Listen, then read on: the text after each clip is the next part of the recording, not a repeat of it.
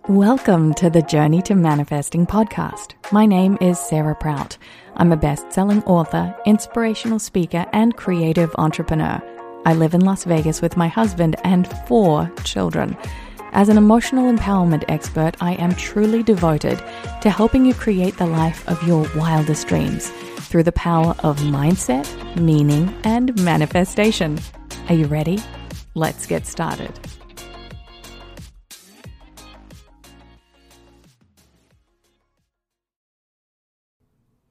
Hello and welcome back to the show. This is episode 111, which just happens to be my favorite number. I usually see it as a sign from the universe to pay attention to the present moment. And this episode is really important because it highlights something that many of us are experiencing right now, which is a little bit of fear. A little bit of anxiousness and uncertainty because right now as a society we are experiencing unprecedented events.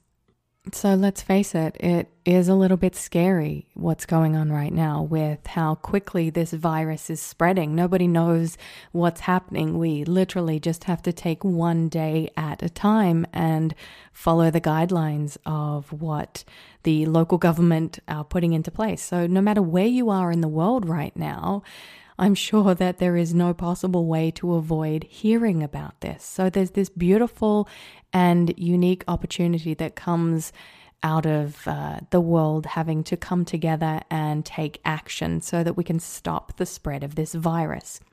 I believe that the bigger threat is the fear and the paranoia, and I've seen some pretty interesting things over the last couple of weeks. Just as a very quick example, people were filling up their shopping carts with toilet paper and all of the necessities, and I saw this woman running out of Costco with a peach tree, a single peach tree in her cart. People do funny things at funny times.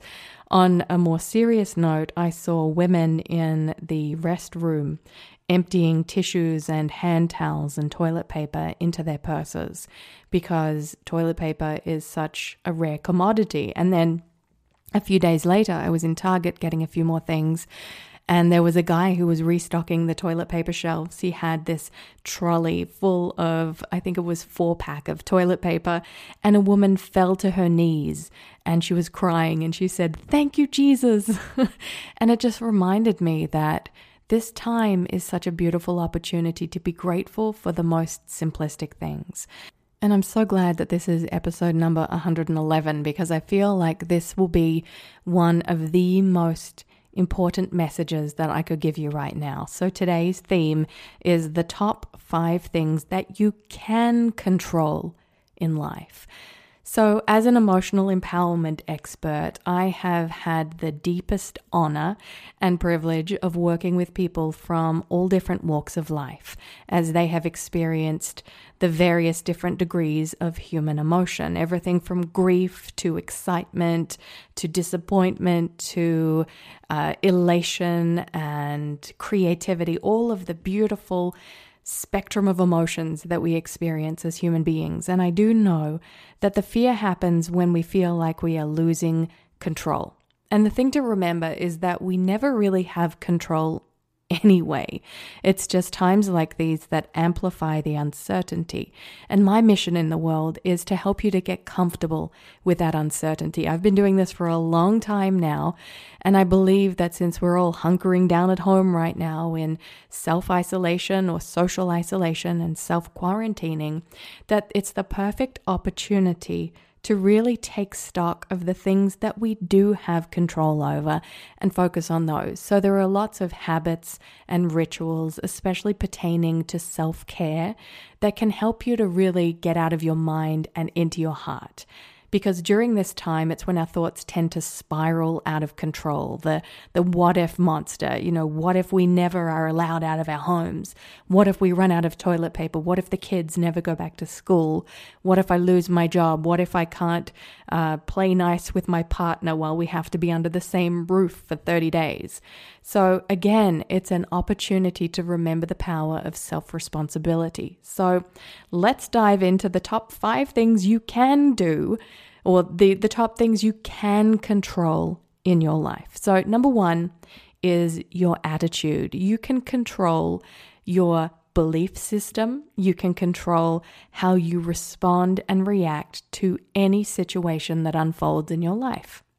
And this is something I haven't shared with you before, but those who know me in my personal life or have met me face to face and are my friends know that I like to use extreme examples to illustrate a point, because sometimes when you go to the most extreme lengths to showcase the magnitude of a situation, there's a lot of beautiful and subtle divine humor in there. So I tell this story not to give you an open invitation for judgment or, any of those things. I just want you to listen with an open heart and perhaps have a little bit of a giggle along the way, even though this is quite a serious topic. So many years ago, my dad told me of this family that he knew before I was born. So this would have been the mid-70s.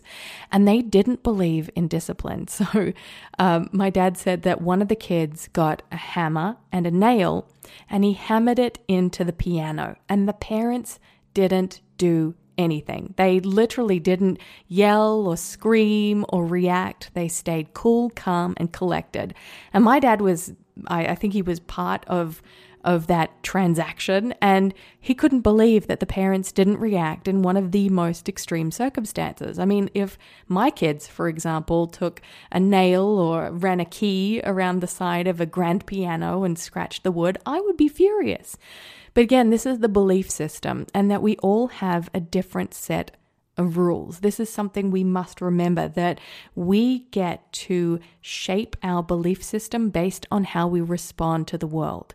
And so what those parents placed as, hey, it's no big deal, my dad would definitely think was a big deal. So again, it's your attitude. You have the power to guide your belief system, to reframe your beliefs, and to you can always choose how much attention and energetic focus you are going to place in any specific direction. So let's just say that you got a parking fine, or let's just say that somebody said something that you didn't like. So often as human beings, it's really easy to retaliate, to lash out straight away. My mother talks about my scorpionic tail, that I have a sting in my tail as a Scorpio, but I don't. Over time and as I've matured, there is a pause button, and that pause has a filter, and then I think of the impact that my response will have. And so these are things that you can control. Instead of being a victim, you become the ultimate creator of your reality by choosing how you respond. So let's just say that your child did take a hammer and a nail to your piano. You get to choose how you respond. Now, I'm not saying you don't freak out and you say, hey, there's some consequences for this, little Jimmy. It's probably not a good idea to do this. But what you're doing when you react and respond to specific situations is you are training and educating your children on how to respond as well. Just remember that. So you may be at home right now freaking out about the news. How much of that are you allowing your children to see, rather than enrolling them in the adventure that we're all on right now? This is something that you can control. And I cannot emphasize deeply and strongly enough the importance of enrolling your children in the adventure that we are all on right now. We're all on this beautiful wave of uncertainty, and we're learning how to ride it out. So don't allow your children to see you afraid, to hear any concerns, because our role right now is to be strong leaders, resilient souls. So number one, the thing you can control in your life is your attitude and your beliefs and how that impacts the others around you.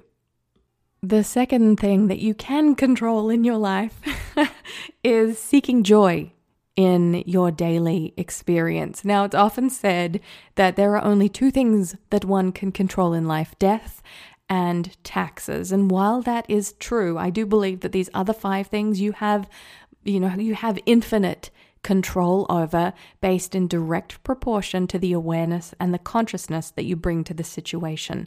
So right now in our household, we are really placing a high value on laughter, on fun, on engagement. We've got this big puzzle that we've got right now on our coffee table. And so, that's a great way of distracting from the current situation. And it's a great way to also reassure the children. And I've got 4 kids in my household right now. They are 18, 14, Lulu will be 5 on Monday, and Ava is 3. It's so important that we spend this time to bring joy, to not unplug and, disconnect, but to connect with intention. This is so important because so often we're in front of our phones or we're watching Netflix. But when you pull out a board game, when you tell a joke, when you turn on some music and you're all dancing together or, spending time to see the divine humor that is unfolding, you are consciously seeking joy. You're looking for things to feel grateful for and to appreciate. That's another thing that you have control over. The joy is directly correlated to appreciation and gratitude. And I referenced this concept in my Goalcast video that has now been viewed by over 56 million people around the world, and that is to take one day at a time. This was the advice that my mother gave me about 10 or 11 years ago when I was nearly going to declare bankruptcy and I didn't know how I was going to feed my kids. There was such an extreme level of uncertainty. It was a huge weight on my shoulders, but yet I learned how to manage it, which is why I go back to these 5 principles today. So number 1, again, was your attitude. You can control your attitude and your beliefs about any given situation. The second thing, you can seek as much joy as possible and remember to guide your thoughts to being grateful, to being appreciative of what's around you and what's in the process of unfolding. The third thing that you have control over is your ability to curate information, to develop a very sound and strong filter as to what is accurate information versus what the media is seeding in your mind to interpret and then to act upon. So there's a lot of fear-mongering going on right now. There's a lot of political motivation. The media has agendas. There's a lot of conspiracy theories. But what you should focus on is your ability not to overconsume. So by curating information, make a little window to look at the news so that you're not constantly filling up your consciousness with things that are fearful or worrisome or that trigger you to that space where you aren't able to find things to appreciate and you're not seeking joy, and it alters your attitude. So being very calm, cool, and collected when it comes to curating information. You want to stand guard at the doorway to your thoughts and only let things in that will help you to stay informed and to make educated decisions. You know in your gut what the right thing to do is, but make sure that you're being safe, because this is a time not to be paranoid, but to be vigilant. And I mean that. I don't take that lightly. I really mean that. If you can be vigilant with how you interact with others, how much space you allow between other human beings, this isn't a time to be rebelling against the system. It's a time where we all come together for the sake of oneness. And it's beautiful how this translates to the bigger picture, because we have for such a long time operated in a paradigm of separation. This is our invitation and our unique opportunity to merge back to oneness, to connection with other human beings, to being kind and compassionate and thoughtful and supportive of others. And so by carefully curating the information you allow, by having a window of information, news in the morning or news at night, but news not in between, then you really set yourself up to feel a little bit more stable during this time of great uncertainty. Now, the fourth thing that you can control, that you do have ultimate sovereignty over, is your own personal connection to a higher power. And what we know is that human beings, over 90% of us, believe in a power that is greater than ourselves, whether you call that God or the universe, which is what I call it, or the source or the force, or whatever it is that represents